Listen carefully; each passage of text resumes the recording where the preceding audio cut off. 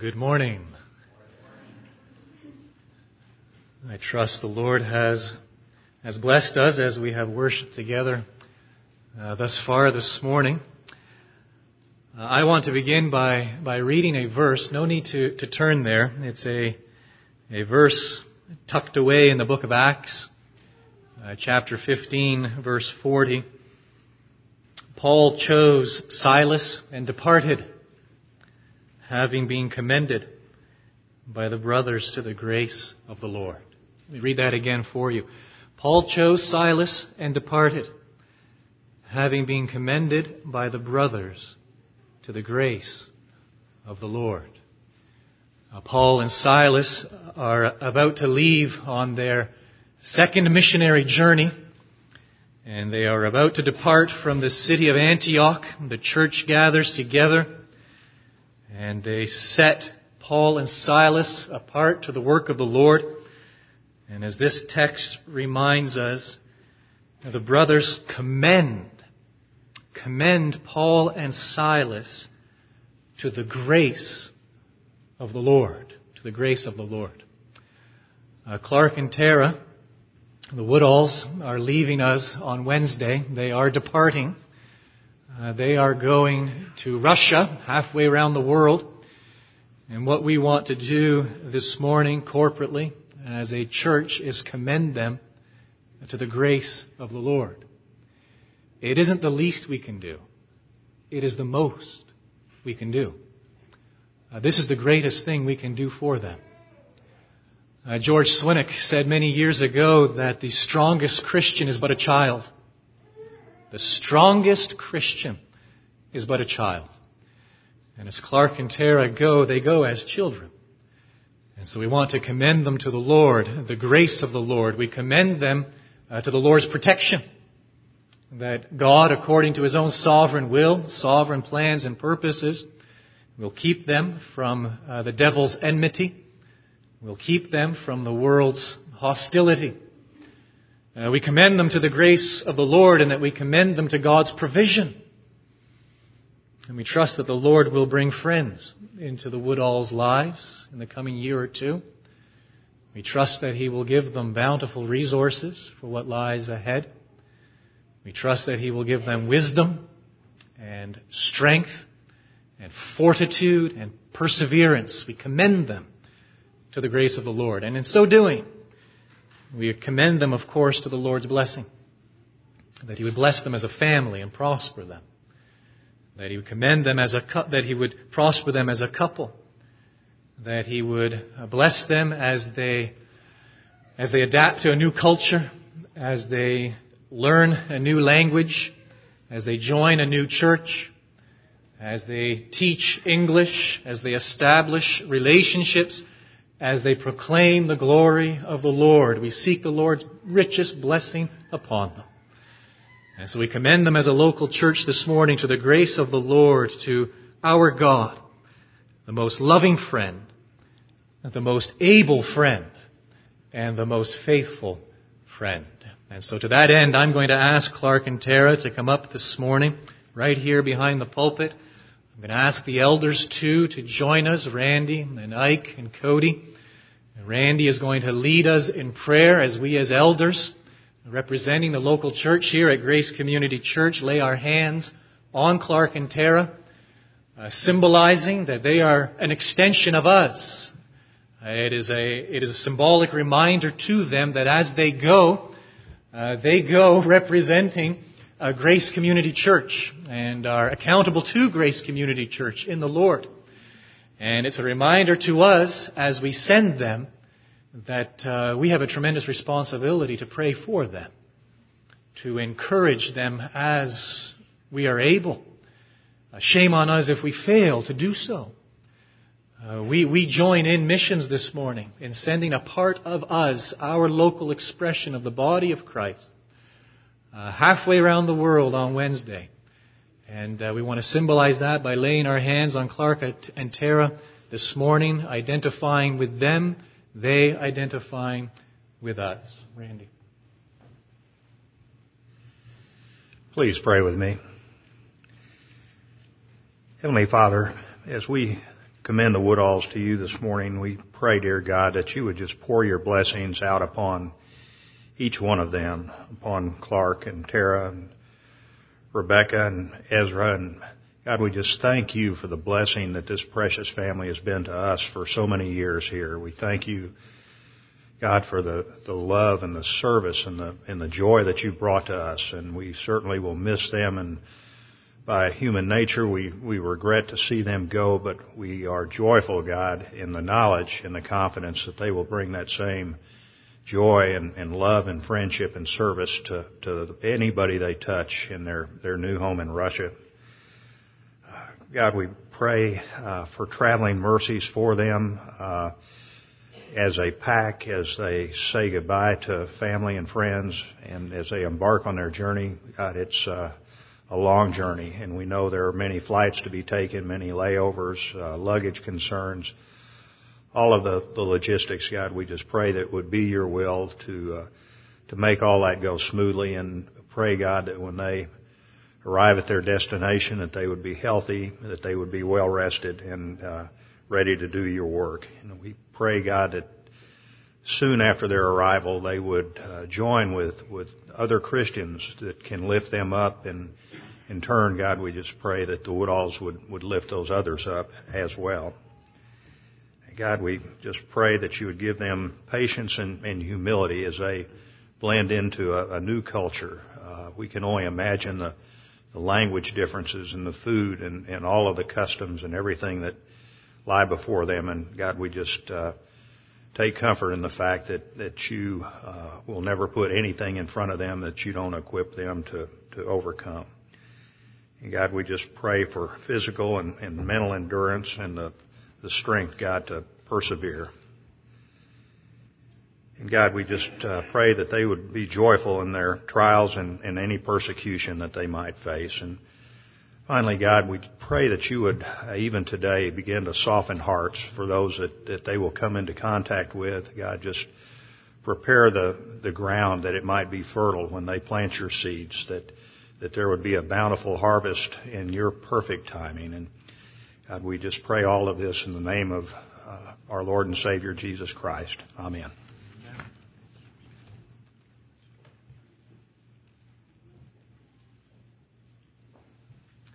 Thanks, everybody.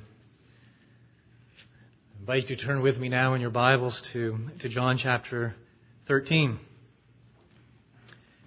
John chapter 13. As you are turning there, please listen to the words of an anonymous author. I do not know who wrote this. If you've heard it before and you know, please let me know afterwards. But pay close attention to these words.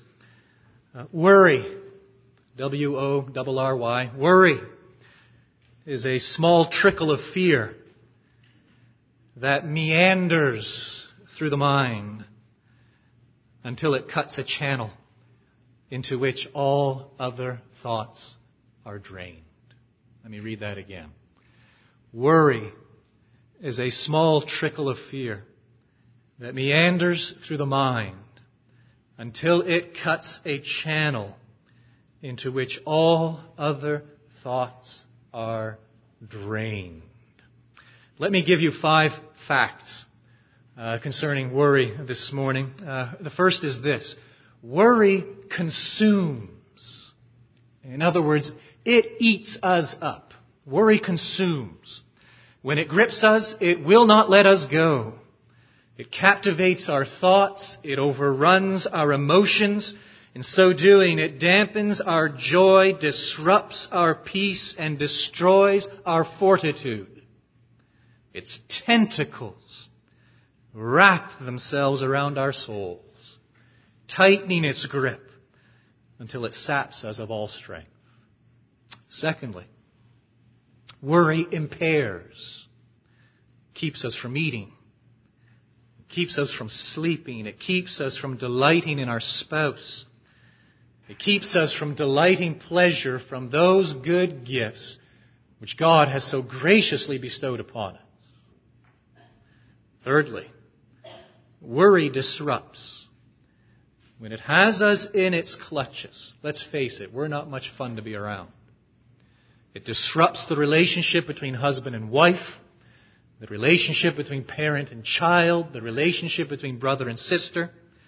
On top of that, it makes us so inward looking that it renders us useless when it comes to serving others. Fourthly, worry injures. You know it. It contributes to all sorts of health problems. 5 years ago, I sat down to a good supper. By the end of that supper, I was in acute pain, abdominal pain. It lasted through the night. The next morning, I went into emergency, and what did I have? An ulcer. And the cause of my ulcer, we were going through a particularly difficult period of time. I wasn't handling it well. The stress was mounting. The worry had me in its grip, and it produced had this physical impact upon me. It injures. And fifthly, worry deceives us. It promises to resolve what troubles us. It promises to rectify what vexes us. Yet it never contributes one iota to resolving any of our problems. It doesn't give any sound advice. It doesn't contribute any deep insight. It doesn't convey any comfort or consolation. It takes all our time and produces nothing. It takes all our energy and renders nothing. It takes and takes and takes and gives absolutely nothing in return. That's worry. Now, where does it come from? Worry arises from a lack of faith in God, doesn't it? If we are honest with ourselves, we all know it is true. Worry, anxiety, that emotion that grips the soul probably far more often than we care to publicly admit, arises from a lack of faith. Listen this morning to the words of Martin Lloyd-Jones. Oh, please, brothers and sisters, listen carefully to these words. He says it in a way I cannot say. He writes the trouble with the person of little faith is that instead of controlling his own thought, his thought is being controlled by something else. And as we put it, he goes round and round in circles. That is the essence of worry.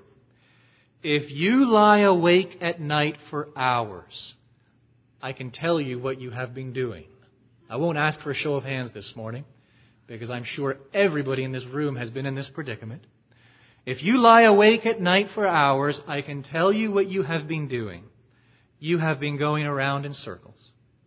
You just go over the same old miserable details about some person or something or some event. That is not thought. That is the absence of thought. It is a failure to think. That means that something else is controlling your thought and governing it. And it leads to that wretched, unhappy state called worry. I invite you to think with me this morning. As my 5th grade teacher used to say, I invite you to put your thinking caps on this morning. And I invite us to think through this, to understand, to come to grips with the origin of worry, a lack of faith. And behold, as we enter into John 13 and John 14, the person, the promise, and the claim of Christ, the one who is the object of our faith, and the one in whom we find meaning and our soul satisfaction and delight. We're going to pick up in John chapter 13, beginning in verse 36. Let me remind you at the outset of what has already happened, going all the way back to the first verse of chapter 13. There John lays the introduction for what we call Christ's upper room discourse. John chapters 13, 14, 15, 16, 17. And there John mentions two introductory words, points, which are extremely important for interpreting the upper room discourse. Firstly, he tells us what Christ's purpose is. He reminds us that the hour has arrived for Christ to depart out of this world, to return to His Father. And in the upper room discourse, what He wants to do is prepare His disciples for His departure. And secondly, John tells us not only Christ's purpose, but Christ's audience. Having loved His own who were in the world, He loved them to the end. His own. Those whom the Father had given Him before the foundation of the world. His sheep, those whom hear His voice and respond to His voice. Those whom He foreknew before the creation, before time began. Here He is ministering to His own, His beloved, His people, His bride, His church. And having given that introductory word, John immediately describes a living parable. And he tells us that the Lord Jesus gets up from the table. The disciples in Christ are celebrating the Passover meal. They're already laying down at the table, partaking of the supper. In the midst of the supper, Christ gets up. He takes off His outer garments. He grabs that basin of water which has been sitting over in the corner of the room. Everyone has been eyeing it, wondering what's going to happen. He takes it, he takes a towel, and he washes His disciples' feet. And then John presents us with the theological significance of this foot washing episode. It comes out in Christ's discussion with Peter. And there Christ tells Peter that his body is already washed. He is already clean. All that Christ must wash is Peter's feet. It points to the doctrines of regeneration. A one-time washing by God's Spirit. When the Spirit of God enters in, illuminating our darkened minds, softening our hardened hearts, liberating our bound, imprisoned wills. That's the moment of regeneration, one-time event. But you see, there must be a continual washing, sanctification. We see it in the Old Testament. We see it in the priests. If you go back and you read the book of Leviticus, as those priests ministered in the tabernacle, later in the temple, when they embarked on their priestly ministry, there was a one-time washing of their entire body. Once only. But after that, every time they ministered in the temple, they had to wash their hands in the laver. And so there we have symbolized these great doctrines of regeneration and sanctification. And then John goes on to give us the practical significance of this foot washing. And Jesus reminds His disciples, I've just given you an example. And what you have just seen me do is what you are to do. This attitude that I have just exemplified before you is an attitude that is to be prevalent in each one of you. This humility in action. And then John introduces Judas into the scene. And Judas serves an important function. He sets a very black, darkened backdrop to the Lord Jesus Christ. That Christ's glory might shine forth in ever greater brilliance. Christ's love shining forth against that backdrop of Judas's hatred. And Christ's humility shining forth against that backdrop of Judas's pride. And then John brings it all to a head with the new commandment as he gets toward the end of the chapter. And we have the new commandment. We find it right there in verse 34. A new commandment I give to you, that you love one another, just as I have loved you. You also are to love one another. By this all people will know that you are my disciples, if you have love for one another. There's a requirement there, isn't there? It's a commandment. We are to love one another. Not just our family members. Not just our best friends. Not just people we like. Not just people we get along with. We are to love our neighbor, one another. That's the requirement. There's an example too, isn't there? Right there in verse 34. What's the example? Just as I have loved you. How had He loved them? He loved them before the foundation of the world, when He chose them, when He set His eternal, unchanging love upon them. He loved them when He lay aside his glory, took to himself humanity, human flesh, and walked among men. He loved them when he called them and ministered and served with them for 3 years and put up with their complaining, put up with their questions, put up with their misunderstanding, put up with their confusion, put up with their bickering, all the while demonstrating his love for them. He loved them as they gathered on this night. And that basin of water sat in the corner, and any one of those disciples should have grabbed that basin of water and immediately washed the feet of Christ. Yet Christ himself gets up from the supper, takes the towel, and washes his disciples' feet. And he loved them, as we read back in the very first verse, to the end. That is, fully, completely, entirely, as he poured out his love at Calvary's cross. Just as I have loved you, there's the standard, the example, you are also to love one another. And there's a result, isn't there? Verse 35. You want to be an evangelist? Here's the best way to be an evangelist. By this all people will know that you are my disciples, if you have love for one another. Now we pick up the narrative in verse 36. 3 disciples have something to say. Listen for them. Right at the outset, the first one, verse 36, Simon Peter said to him, Lord, where are you going? Jesus answered him, where I am going, you cannot follow me now, but you will follow afterward. Peter said to him, Lord, why can I not follow you now? I will lay down my life for you. Jesus answered, will you lay down your life for me? Truly, truly, I say to you, the rooster will not crow till you have denied me 3 times. Let not your hearts be troubled. Believe in God, believe also in me. In my Father's house are many rooms. If it were not so, would I have told you that I go to prepare a place for you? And if I go and prepare a place for you, I will come again and will take you to myself, that where I am, you may be also. And you know the way to where I am going. Disciple number 2, verse 5.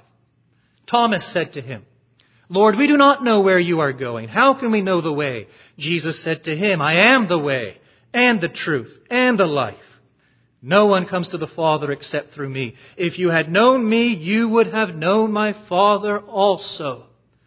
From now on, you do know him and have seen him. Disciple number 3, verse 8. Philip said to him, Lord, show us the Father, and it is enough for us.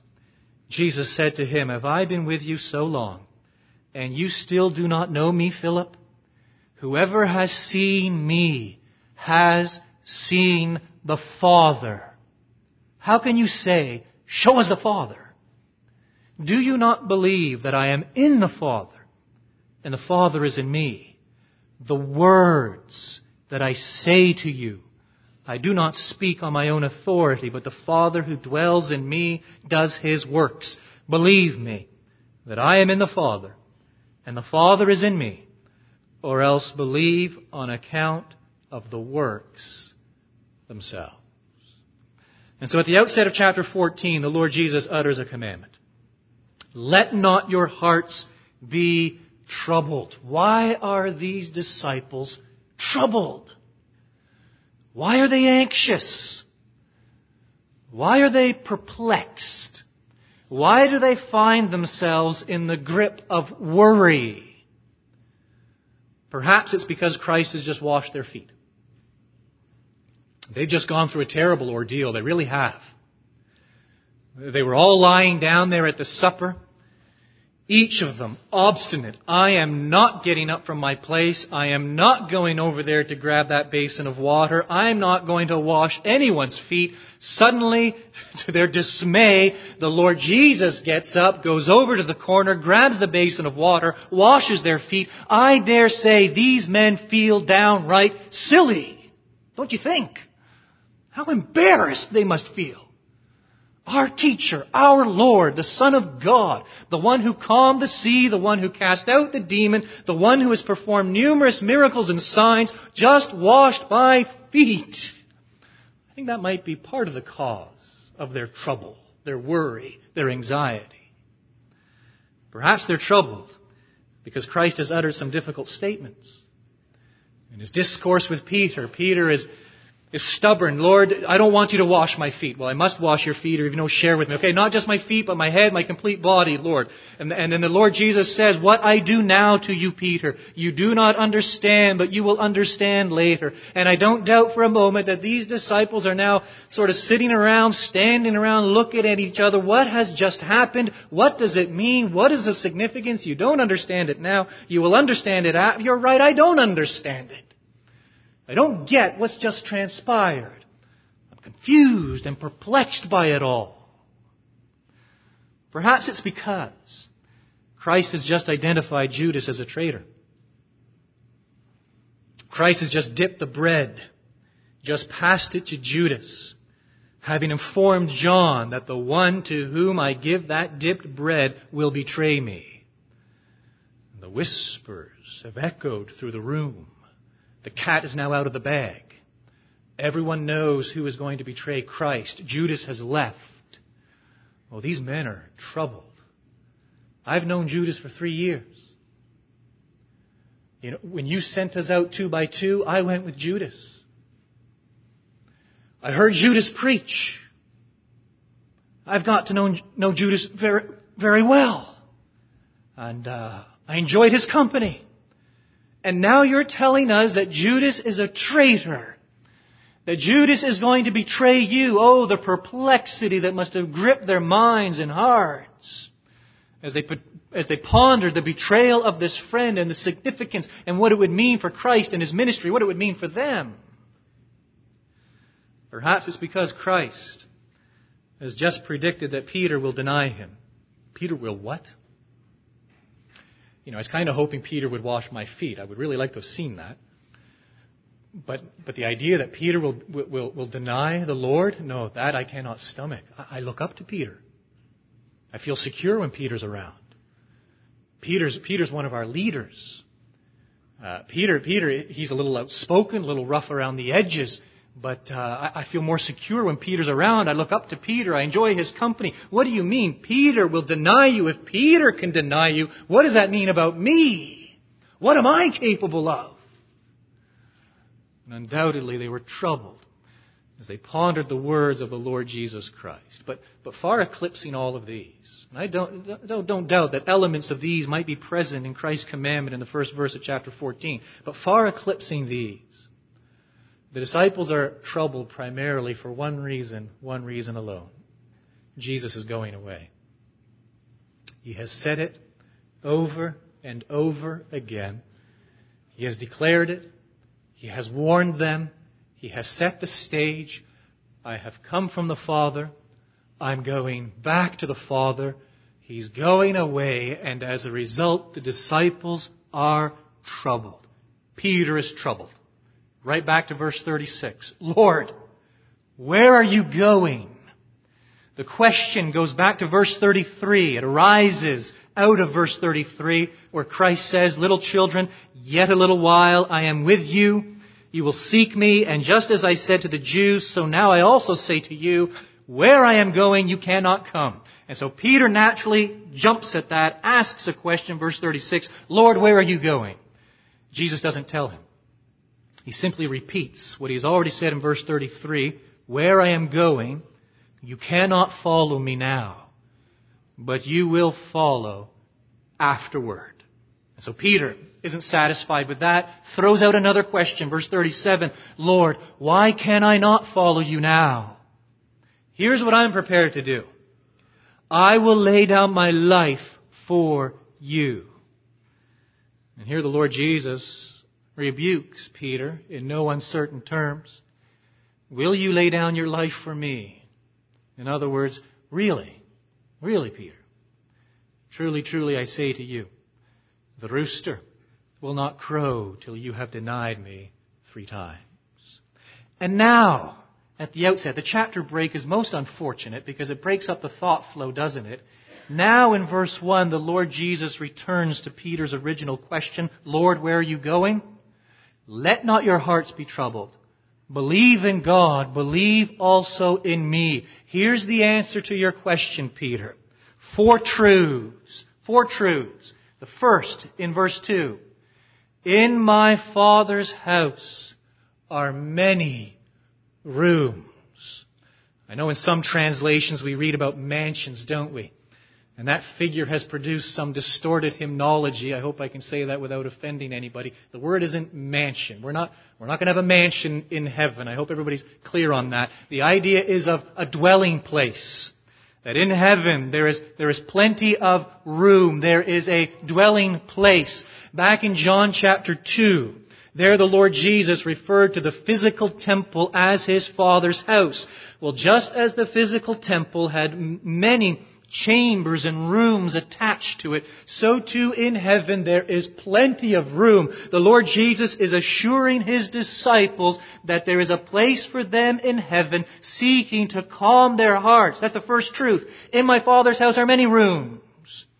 Second truth is this: if it were not so, would I have told you that I go to prepare a place for you? I am going there. And the reason I am going there is to prepare a place for you. And we know, do we not, that the Lord Jesus prepares that place by way of the cross. And at Calvary's cross, the sin of His people is imputed to Him in full. And He becomes sin, He becomes a curse for His people. And the judgment, the wrath of God falls upon the Lord Jesus Christ. That as His people turn to Him in faith and repentance, they find forgiveness of their sins. But you see, Christ's work doesn't end at the cross. That is only half of His work. Did you realize that? He was buried. He rose again.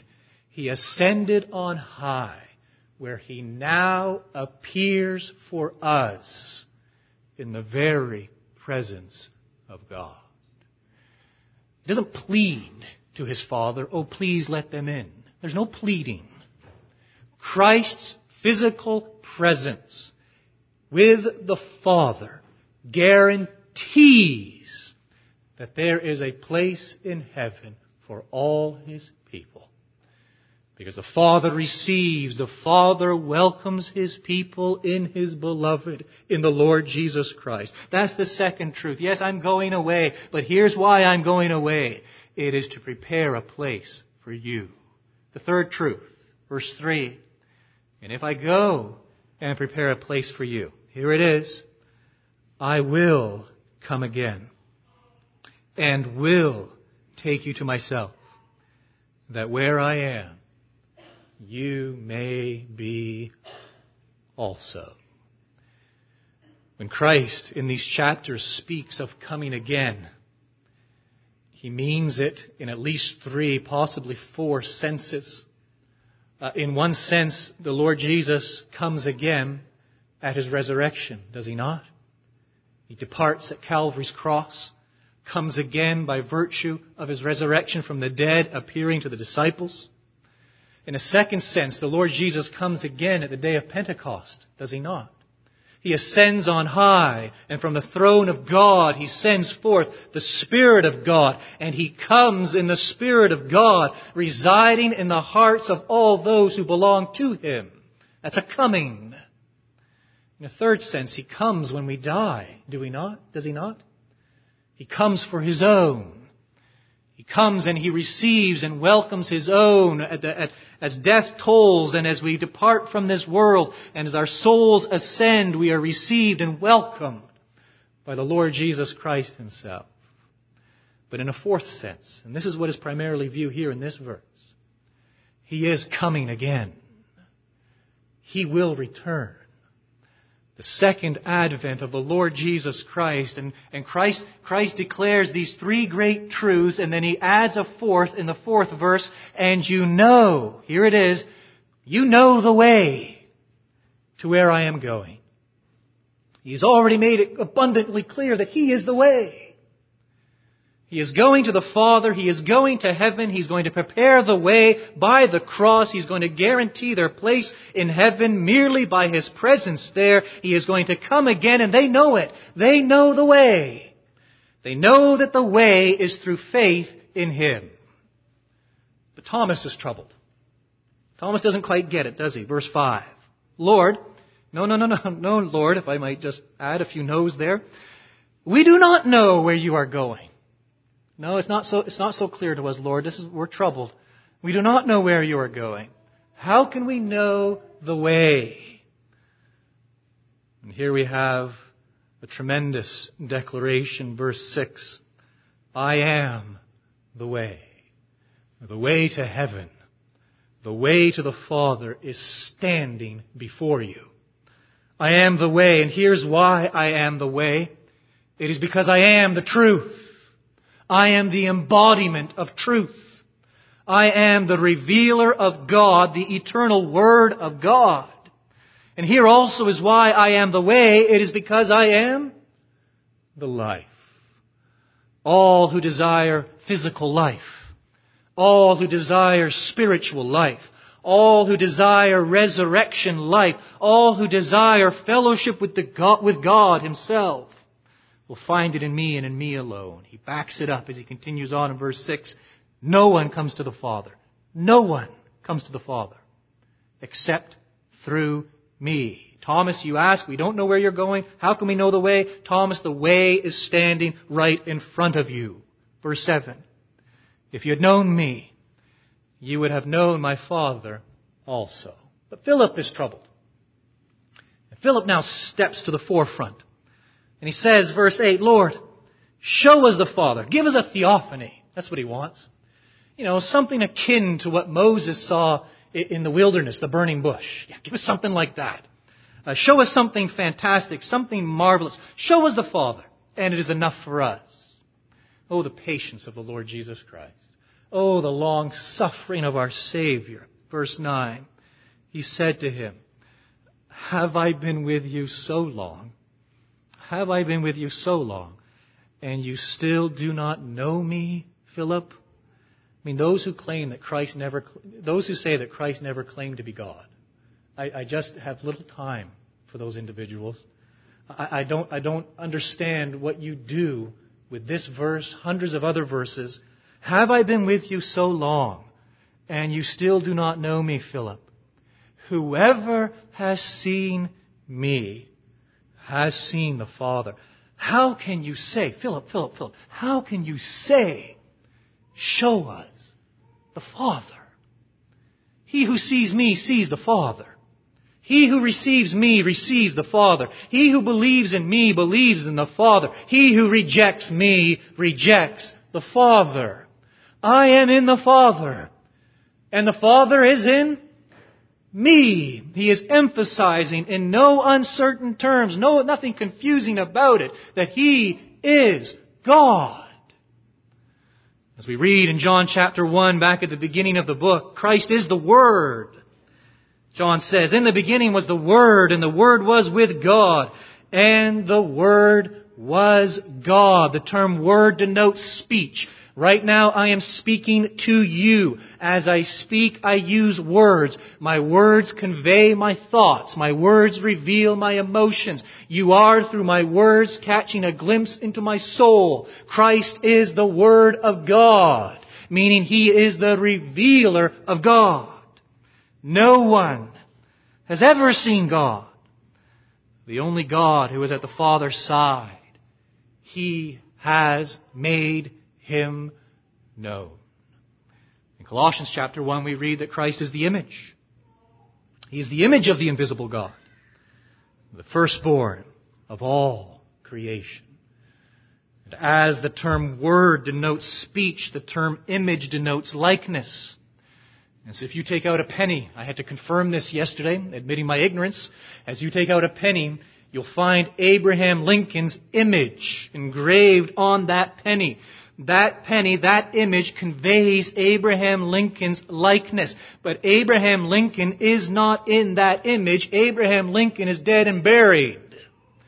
But in Scripture, when the authors speak of Christ as the image of God, they are not merely suggesting that Christ reflects God's likeness, but that Christ is the image of God because the essence of God is in Christ.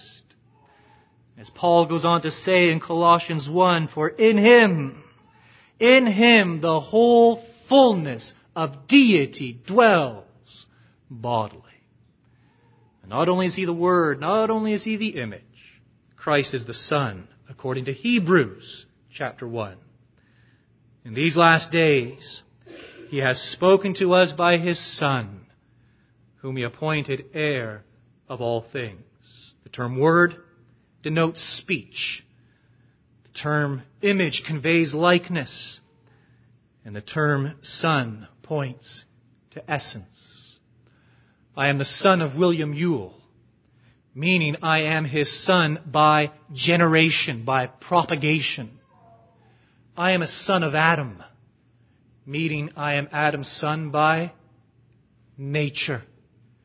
And when we hear that Christ is the Son of God, Scripture does not mean that Christ is God's Son by generation, as if there were a point in time when God actually begot the Son of God into existence. No, Christ is God's Son by nature.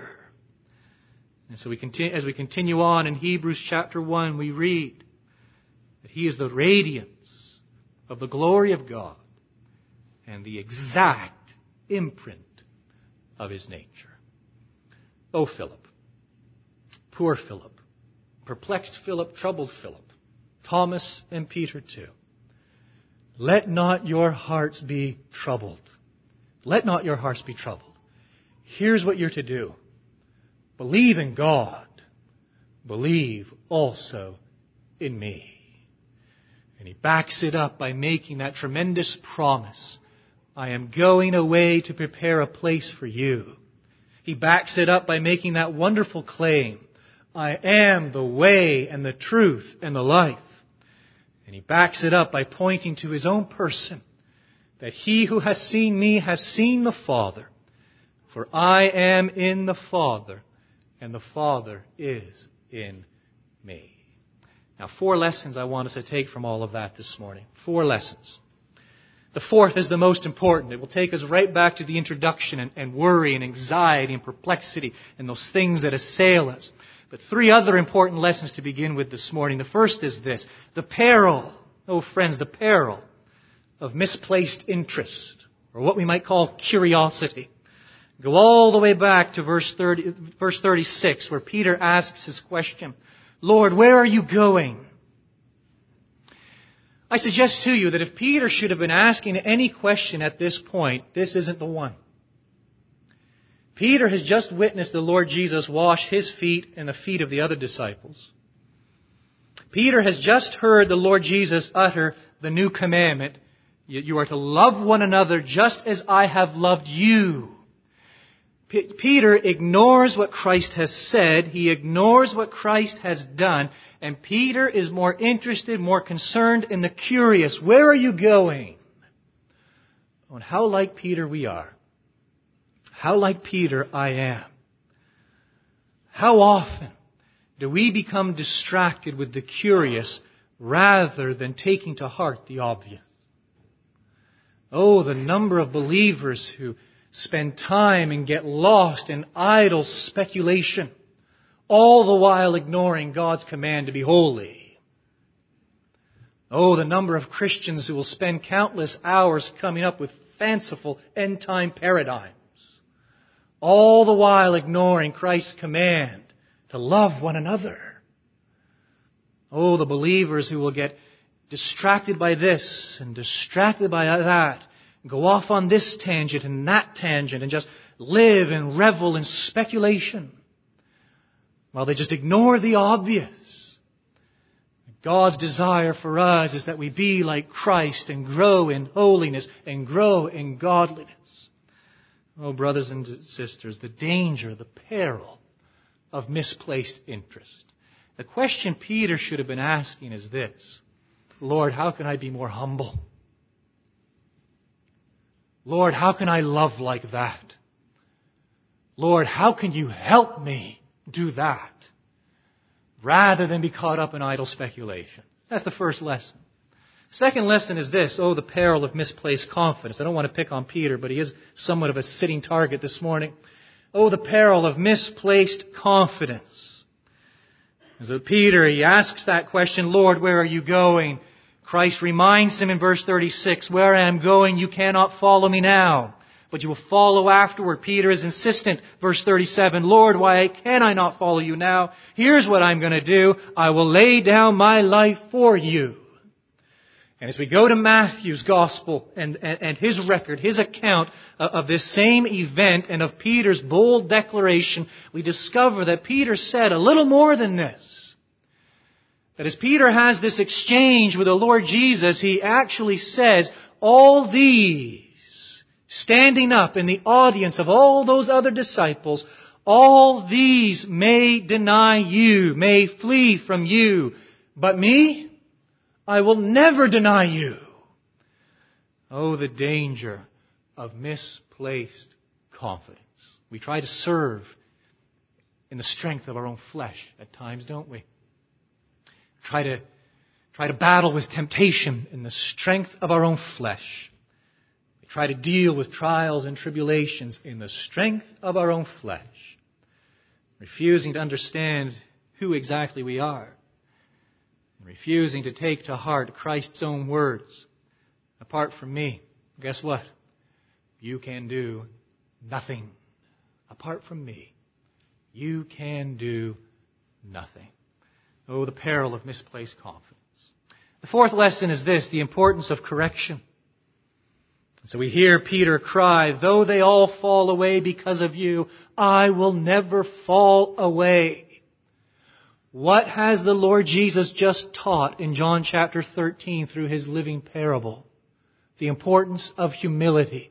What is the first thing Peter does in light of that great life lesson which Christ has just given to the disciples? Manifests his pride. Friends, brothers and sisters, we either learn through the instruction of God's Word to obey Christ's commands, or he will teach us in other ways. Peter refuses to learn humility, as Christ puts it so clearly on display for him to see. As Peter hears it so wonderfully explained in the new commandment, you are to love one another as I have loved you. Peter doesn't get it. Peter doesn't learn it, but he is going to learn it. Oh, Peter, you've just made an outlandish claim. Here's what's going to happen. Before the rooster crows, you're going to learn humility. You will have denied me 3 times. And then Peter will come face to face with who he is, won't he? He will come to a clear understanding of what he is. And that apart from Christ, he can do nothing. Oh, the importance of correction, friends.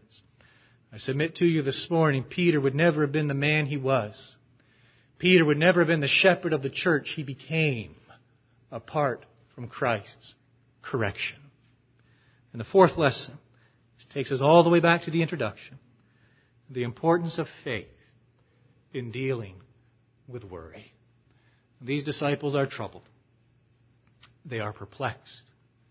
They are, dare I say, outside of themselves.